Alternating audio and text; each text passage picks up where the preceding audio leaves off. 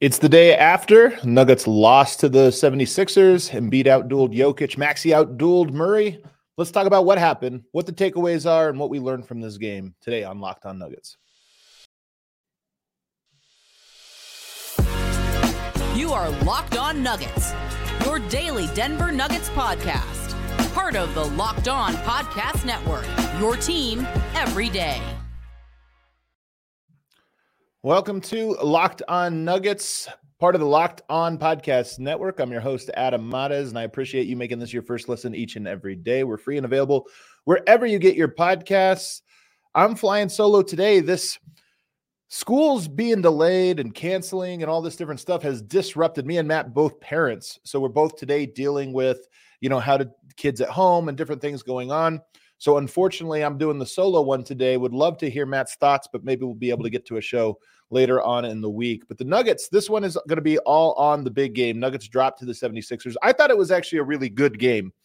In last year when the Nuggets dropped to the 76ers, it was a painful one. It felt, because obviously the collapse, Denver being up 15, Embiid going off the way that he did, it was a tough one to swallow. I think this year, it really shows you the biggest difference between pre-championship and post-championship.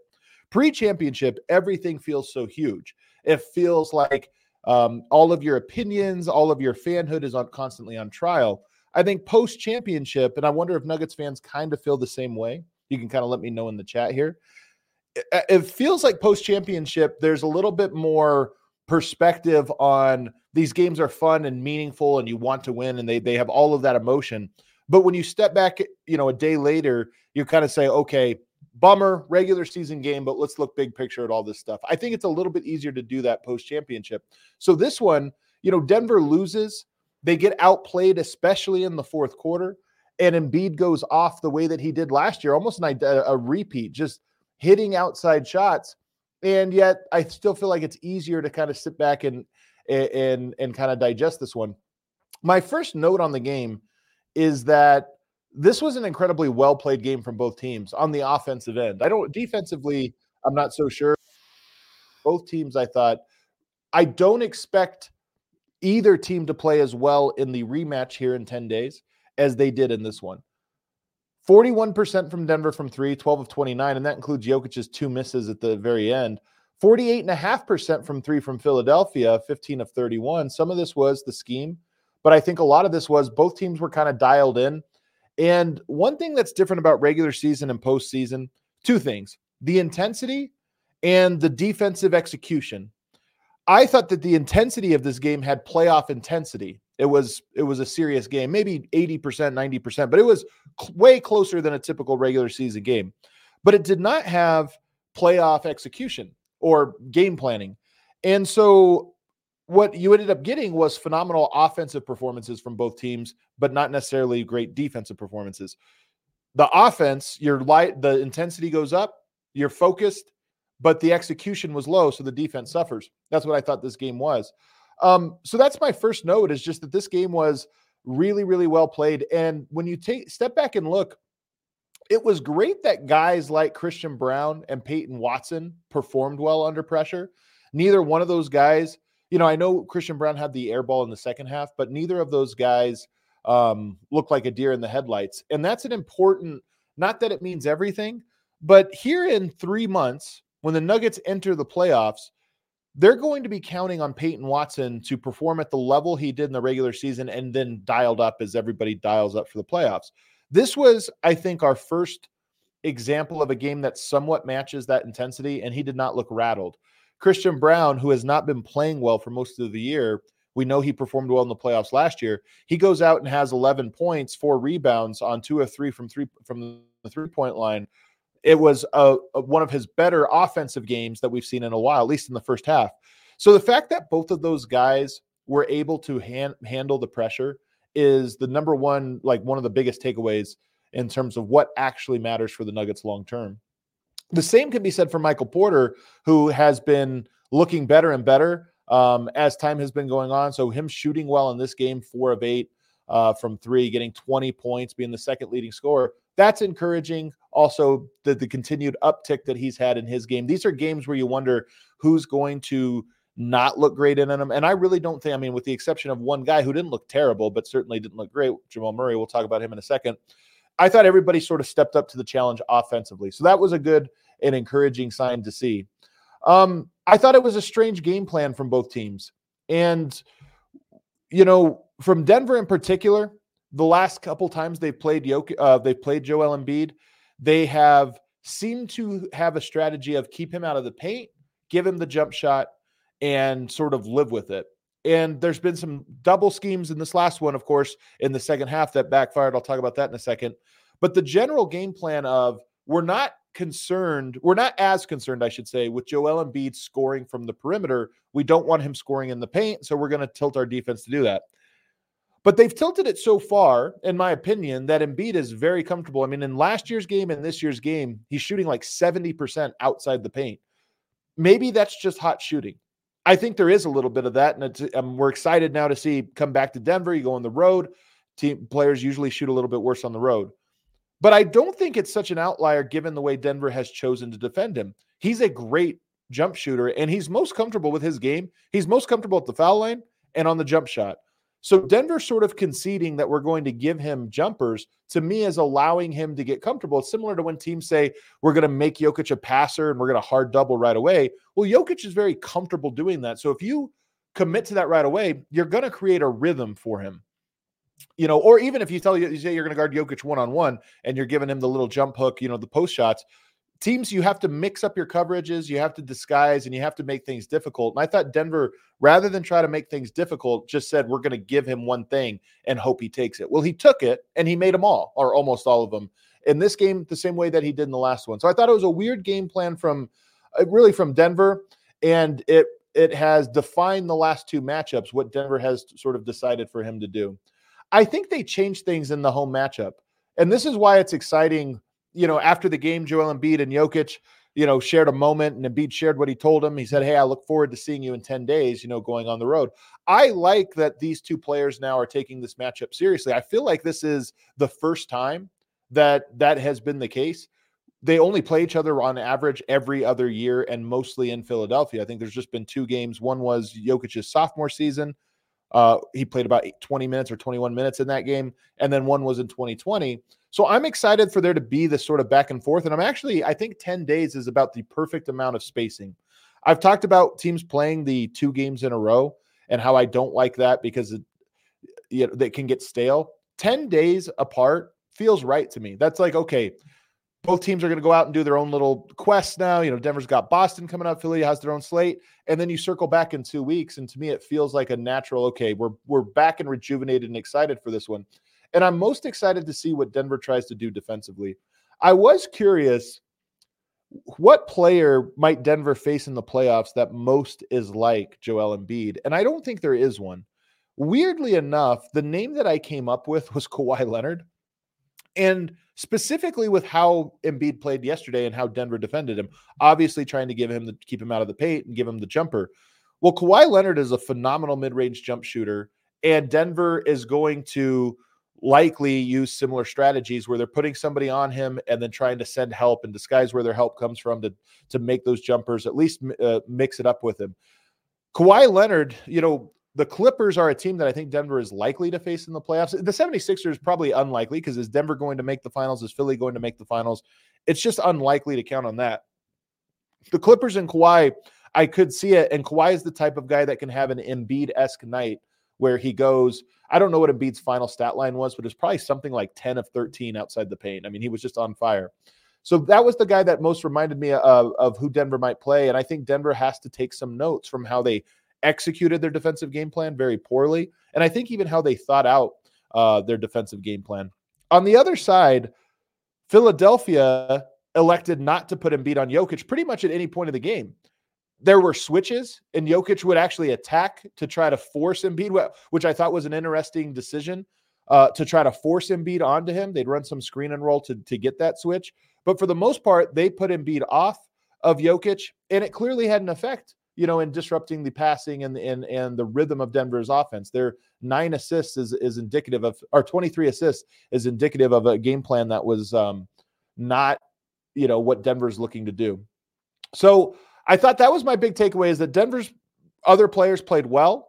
I thought that the game plan was interesting. Both teams shot incredibly well. And I think that there will be adjustments going by the Nuggets in particular going into the second matchup here in a couple weeks. But overall, I'm not too discouraged. If you take the last 3 games Denver's played, the 2 at home where they get the wins and they look impressive, and this one where they lost, but offensively they looked impressive, I actually think Denver's on an uptick for their season. They went into a little bit of a lull, albeit one where they were winning a lot of games, but they weren't looking very good. 2, I think they have started to up their intensity, up their focus, and it appears that they are trying to be an impressive team right now. And that's one of my big takeaways outside of the matchup. But let's get to the matchup on the other side and talk about Jokic and Embiid and what we learned from both of those guys. We'll do that on the other side.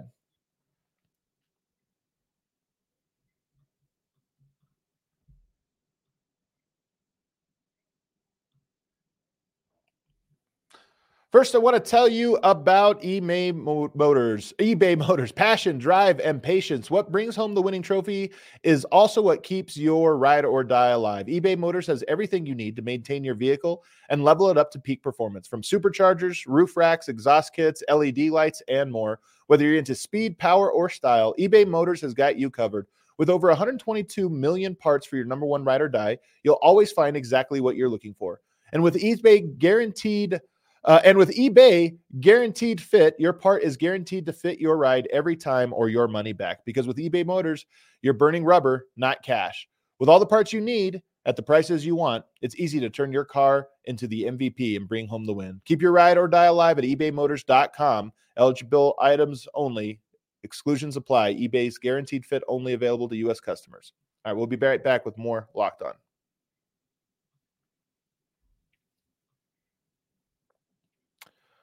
All right, segment 2 here. Let's talk about the matchup here between Jokic and Embiid because it's an interesting one.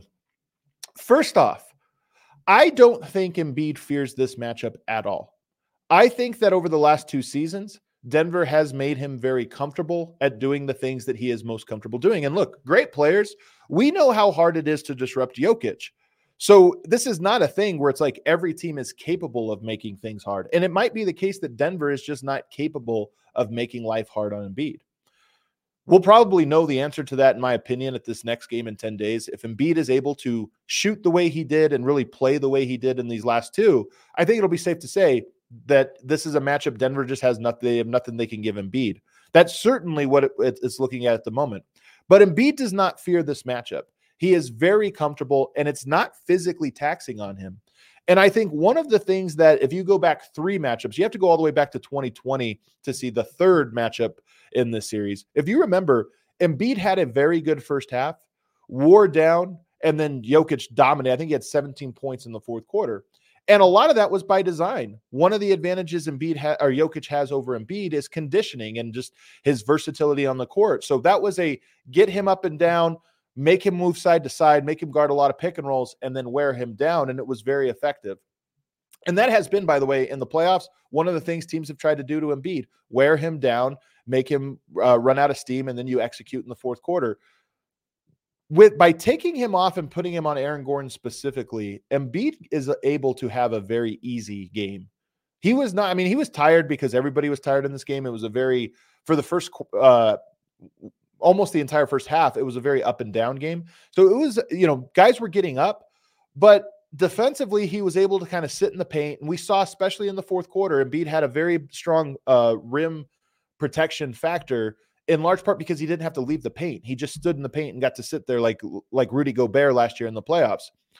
And then on the other end, Denver's defensive schemes, I thought, made it very easy for him on offense. When they single covered him at the nail or at the elbows, he was able to sit there for 5-10 seconds, catch his breath, kind of pivot, jab step, and then go into his shot or try to draw contact. It was relaxing. When Denver sent the doubles, they are often before he put the ball on the floor. It's when he was at a standstill, and he was basically a quarterback with good protection, just sitting there and looking, the help comes from one pass away, make the easy pass, and then get the shot. So I thought mentally and physically, this game was not at all taxing for Joel Embiid, especially taxing, I should say. It was an easy game for him to play. And I think that is one of the things about this matchup that probably has Embiid confident And one of the reasons that I think once he hit his shots, like he hit 2 or 3, he missed a couple early, then he hit 2 or 3 in a row that were very easy. And I thought it just gave him a rhythm and gave him a comfort factor where he was like, okay, I know exactly how I'm going to attack this defense. The passing, 10 assists through 3 quarters. I don't think he had a fourth quarter assist.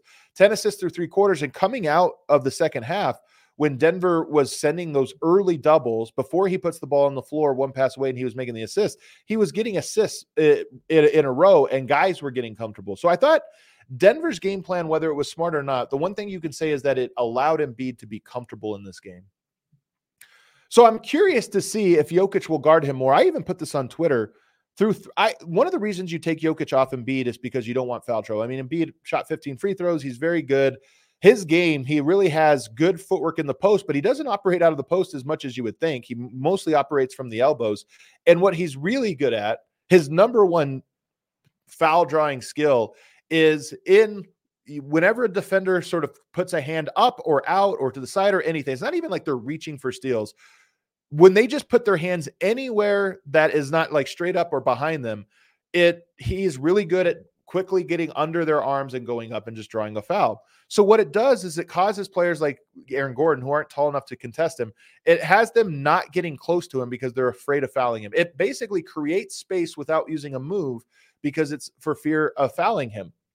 So this is where he got his comfort factor and where I think if you have a Jokic on him, especially in a fourth quarter or just in different minutes, Jokic has the length to at least make that shot a little bit harder. He has the body size so that he's not just going to barrel his chest through you. But there is the foul factor where Embiid's very good at just sort of bumping into you and then falling down and getting the call. And I don't think there was any like terribly egregious calls or anything like that in this last game, but it's why Denver is so afraid to play not just Denver, every team is afraid to play Embiid the way that they do.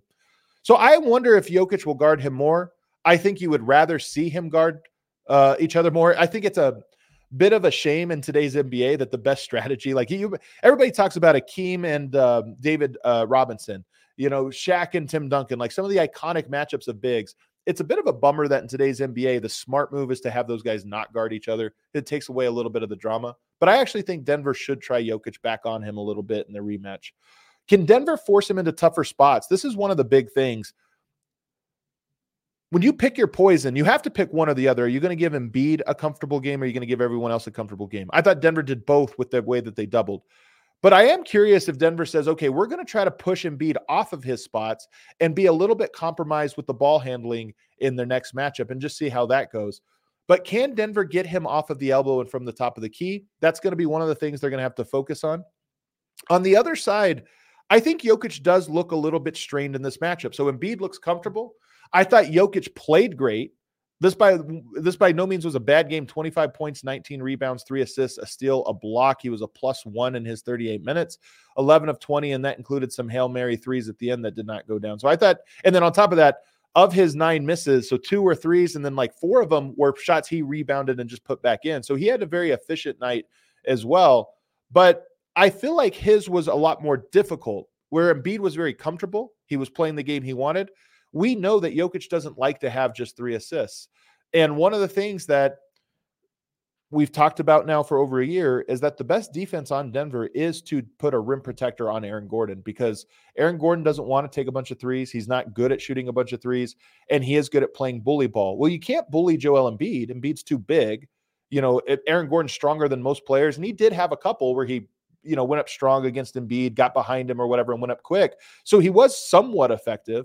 But putting Embiid there makes him a little bit less effective. And more to the point, it allows the rest of the defenders to guard their man and stay home, which means Jokic isn't getting all of the passing and you're not getting everybody sort of involved that way. Denver had a 131 offensive rating. They made it work. Every defensive adjustment you make compromises you in another way, and guys stepped up and scored. But for Jokic specifically, I think it does disrupt him a little bit. With all that being said, from watching this game, and obviously from watching the playoffs last year, I think Denver would beat Philadelphia in a finals. And I actually think it would be, I don't want to say an easy series. I think it would be a competitive series. But I feel pretty confident that I would feel confident taking Denver against Philadelphia. Why do I say that? Well, for one, I think Denver has such a variety of ways to play to beat you. If you look at it, Denver put up 121 points, a 131 offensive rating, and they did not play their typical style. 23 assists is their third lowest on the year.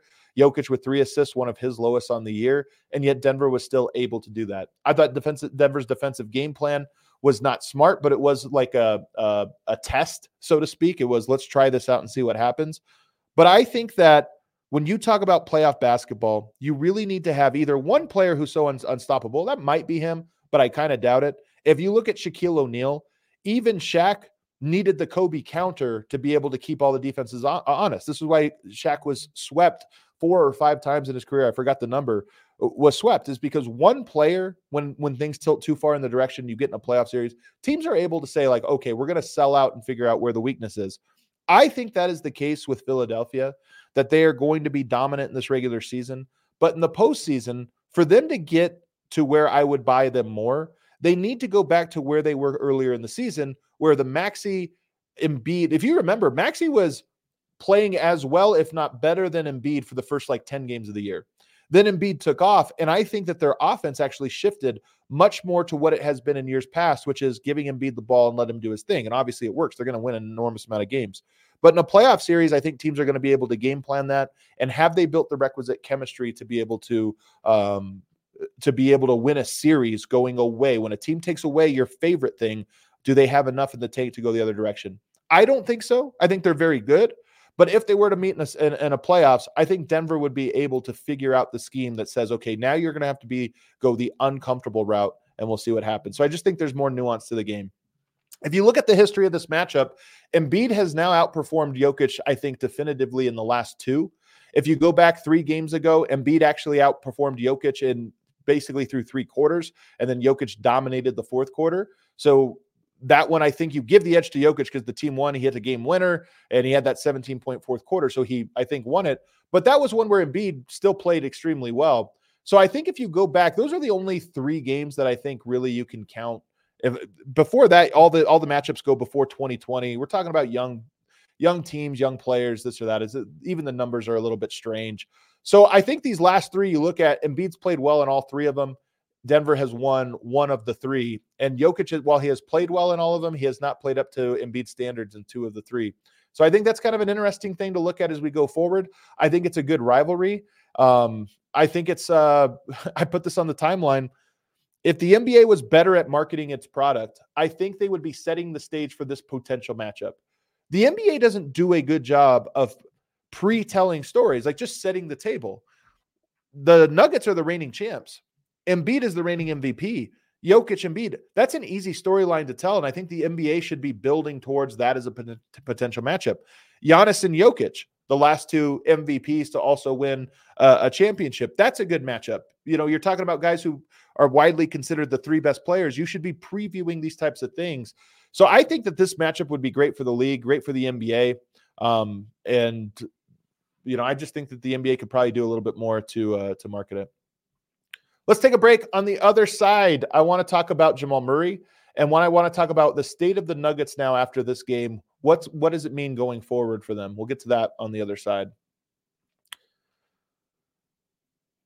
First, I want to tell you that we are brought to you by BetterHelp. BetterHelp, we know right now, guys, it's been a tough handful of years. The world seems a little bit strange, a little bit out of whack. It's nice if you don't have somebody in your life to talk to. It's nice to know that you have BetterHelp right at your fingertips, so you can start making goals for yourself in 2024. It doesn't even have to mean that you are suffering or going through a hard time. Maybe it's just that you want somebody to help you with the goals or where you think you're going. Maybe you have questions about a new career that you want, or a change of pace in your life that you want to talk through somebody and try to work out your thoughts and your ideas. That's why there's BetterHelp. You can right now celebrate the progress you've already made, or speak to someone and just try to get someone in your life giving you advice. They're designed to be convenient, flexible, and suited to your schedule. You just fill out a brief questionnaire to get matched with a licensed therapist, and you can switch therapists anytime with no additional charge. Find the person that's right for you. Visit BetterHelp.com/LockedOnNBA today to get 10% off your first month. That's BetterHelp, HELP.com/LockedOnNBA. And also want to tell you guys about FanDuel. The NBA regular season is wrapping up, but there's still the NFL season rather is wrapping up, but there's still time to get in on the action. I was betting on football last week, and it was an enormous amount of fun. Football, playoff football in particular, playoffs anything is just so intense. It's just the best. And betting on playoff football was fun. I didn't do great, but it was still made the games that I didn't actually care about a lot more fun. Right now, new customers get $150 in bonus bets guaranteed when you place a $5 bet. That's $150 in bonus bets, win or lose. You could be like me, losing your bets over the weekend and still get that bonus. You can do live same-game parlays, find bets in the new Explore tab, make a parlay in the Parlay Hub. Just visit FanDuel.com/lockedon and make your first bet a layup. FanDuel, the official sports betting partner of the NFL.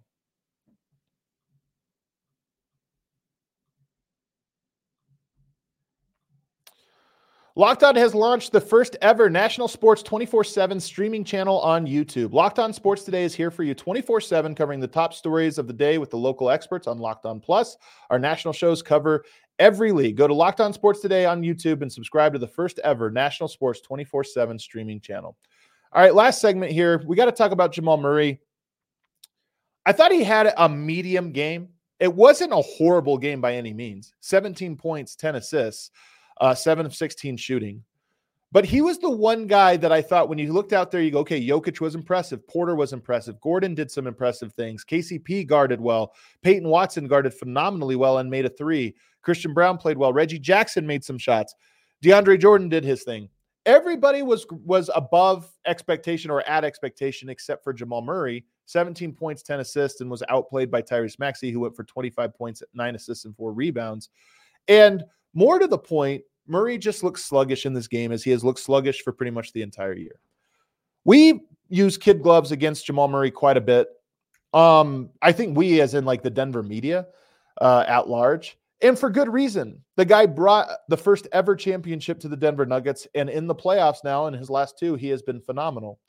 But it has to be noted that he is averaging just 20 points for the, basically the 5th consecutive season. His arc has been 10 points his rookie year, 17, then 18, 18 and a half, 21, 20, and now 20 and a half. It seems to be, at this very moment, his limit for what he's even capable of as a regular season performer. And I think part of why he is only capable of that number is because he's never at the speed or conditioning that he is in the playoffs. He is working towards it. And I actually think that he looks better right now physically. He just looks a little thinner, a little more in shape than he did a month ago.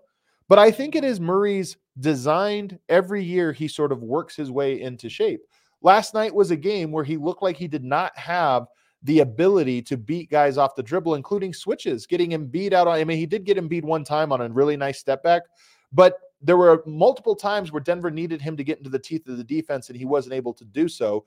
Fast break where he gets blocked by a 40-year-old Nick Batum. There just were plays where you look at it and you go, that's not the playoff version of him that's quicker than everyone. His nickname is Glitch because he's so quick and he makes all of those moves. And we see it in the playoffs. He cooks everyone. He doesn't have that in the regular season. He doesn't seem to want to have that in the regular season, which is a little bizarre to me. We all thought maybe this would be the year he gunned for trying to be an all-star. That hasn't been the case. Some of that was the injury, but even before that, he wasn't scoring.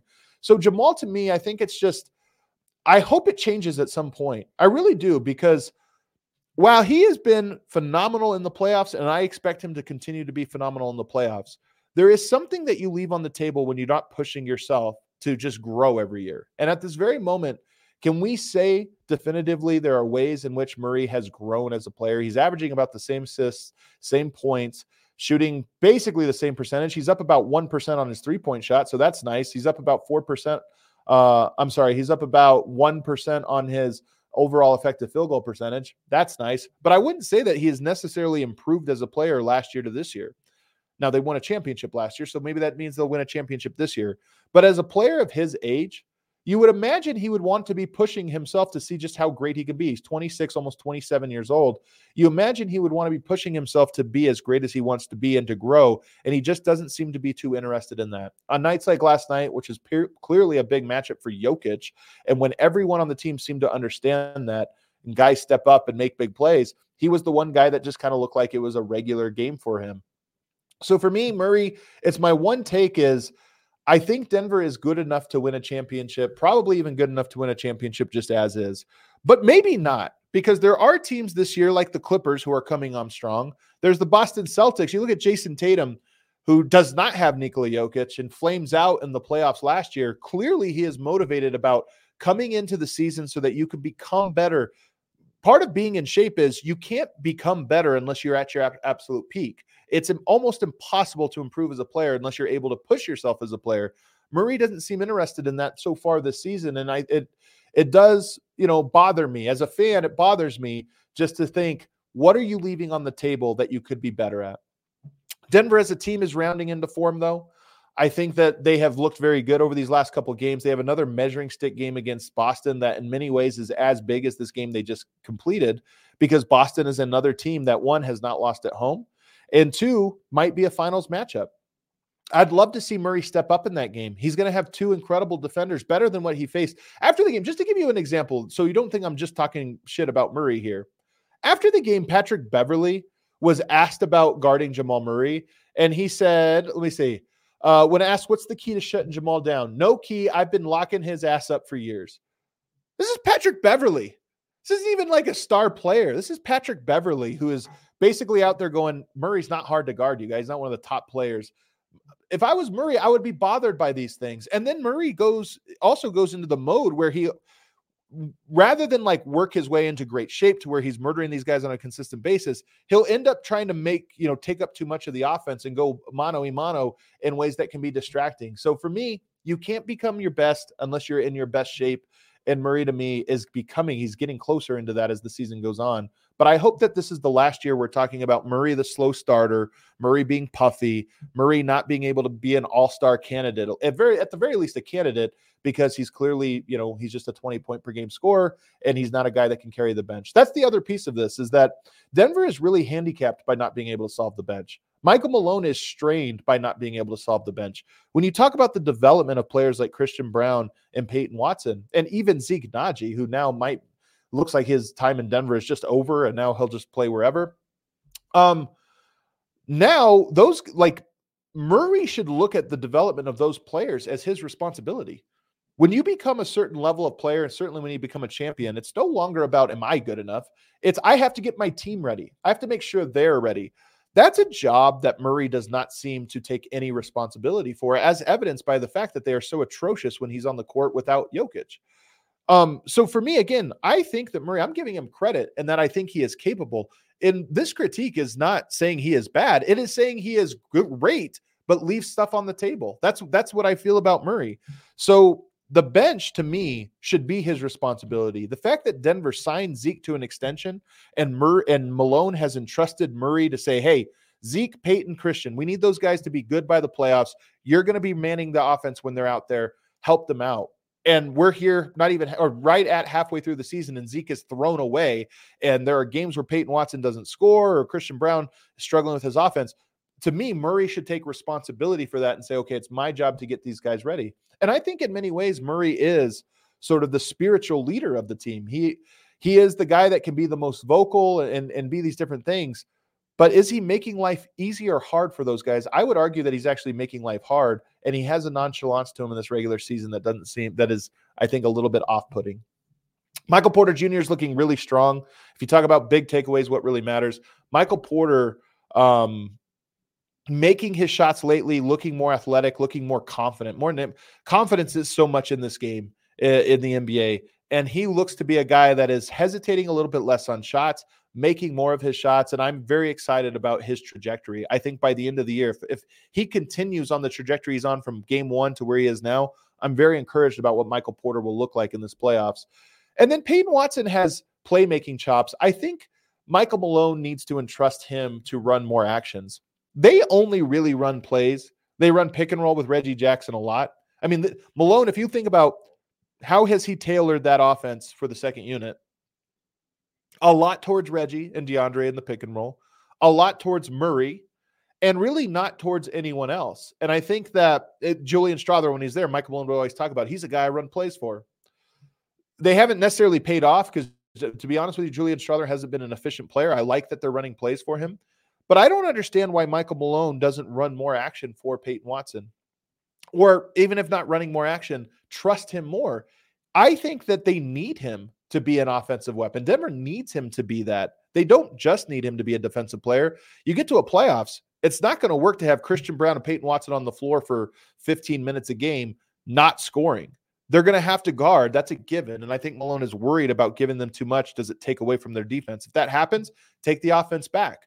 But I think right now you watch what Peyton Watson has done as a passer over the last few games. And I just think there's something to his game that should be explored and should be given. Just give him a little more rope and give him a little more confidence. Michael Malone always says the most important thing I can give a player is confidence. Well, one of the ways you give confidence is in trusting them. And I just think Peyton has probably earned that trust, especially playing in the game like that one and performing at the level that he did. And then Christian Braun making his threes is an encouraging one. This isn't like a long-term trend, but it is nice to see CB take and make a couple of big shots in this one. I still don't love when he puts the ball down. I think playing him more with Jokic would be a smart move. And again, this is just an opportunity for you to mix up and try some different things. Overall, though, all in all, I like where Denver's at. I think they're moving in the right direction. And I'm excited to see how they look against Boston. That does it for today, guys. Thanks so much for tuning in. Sorry, just a solo show. No Matt today, but he will be back later on in the week. You got Swipe Up next. We'll see everybody next time.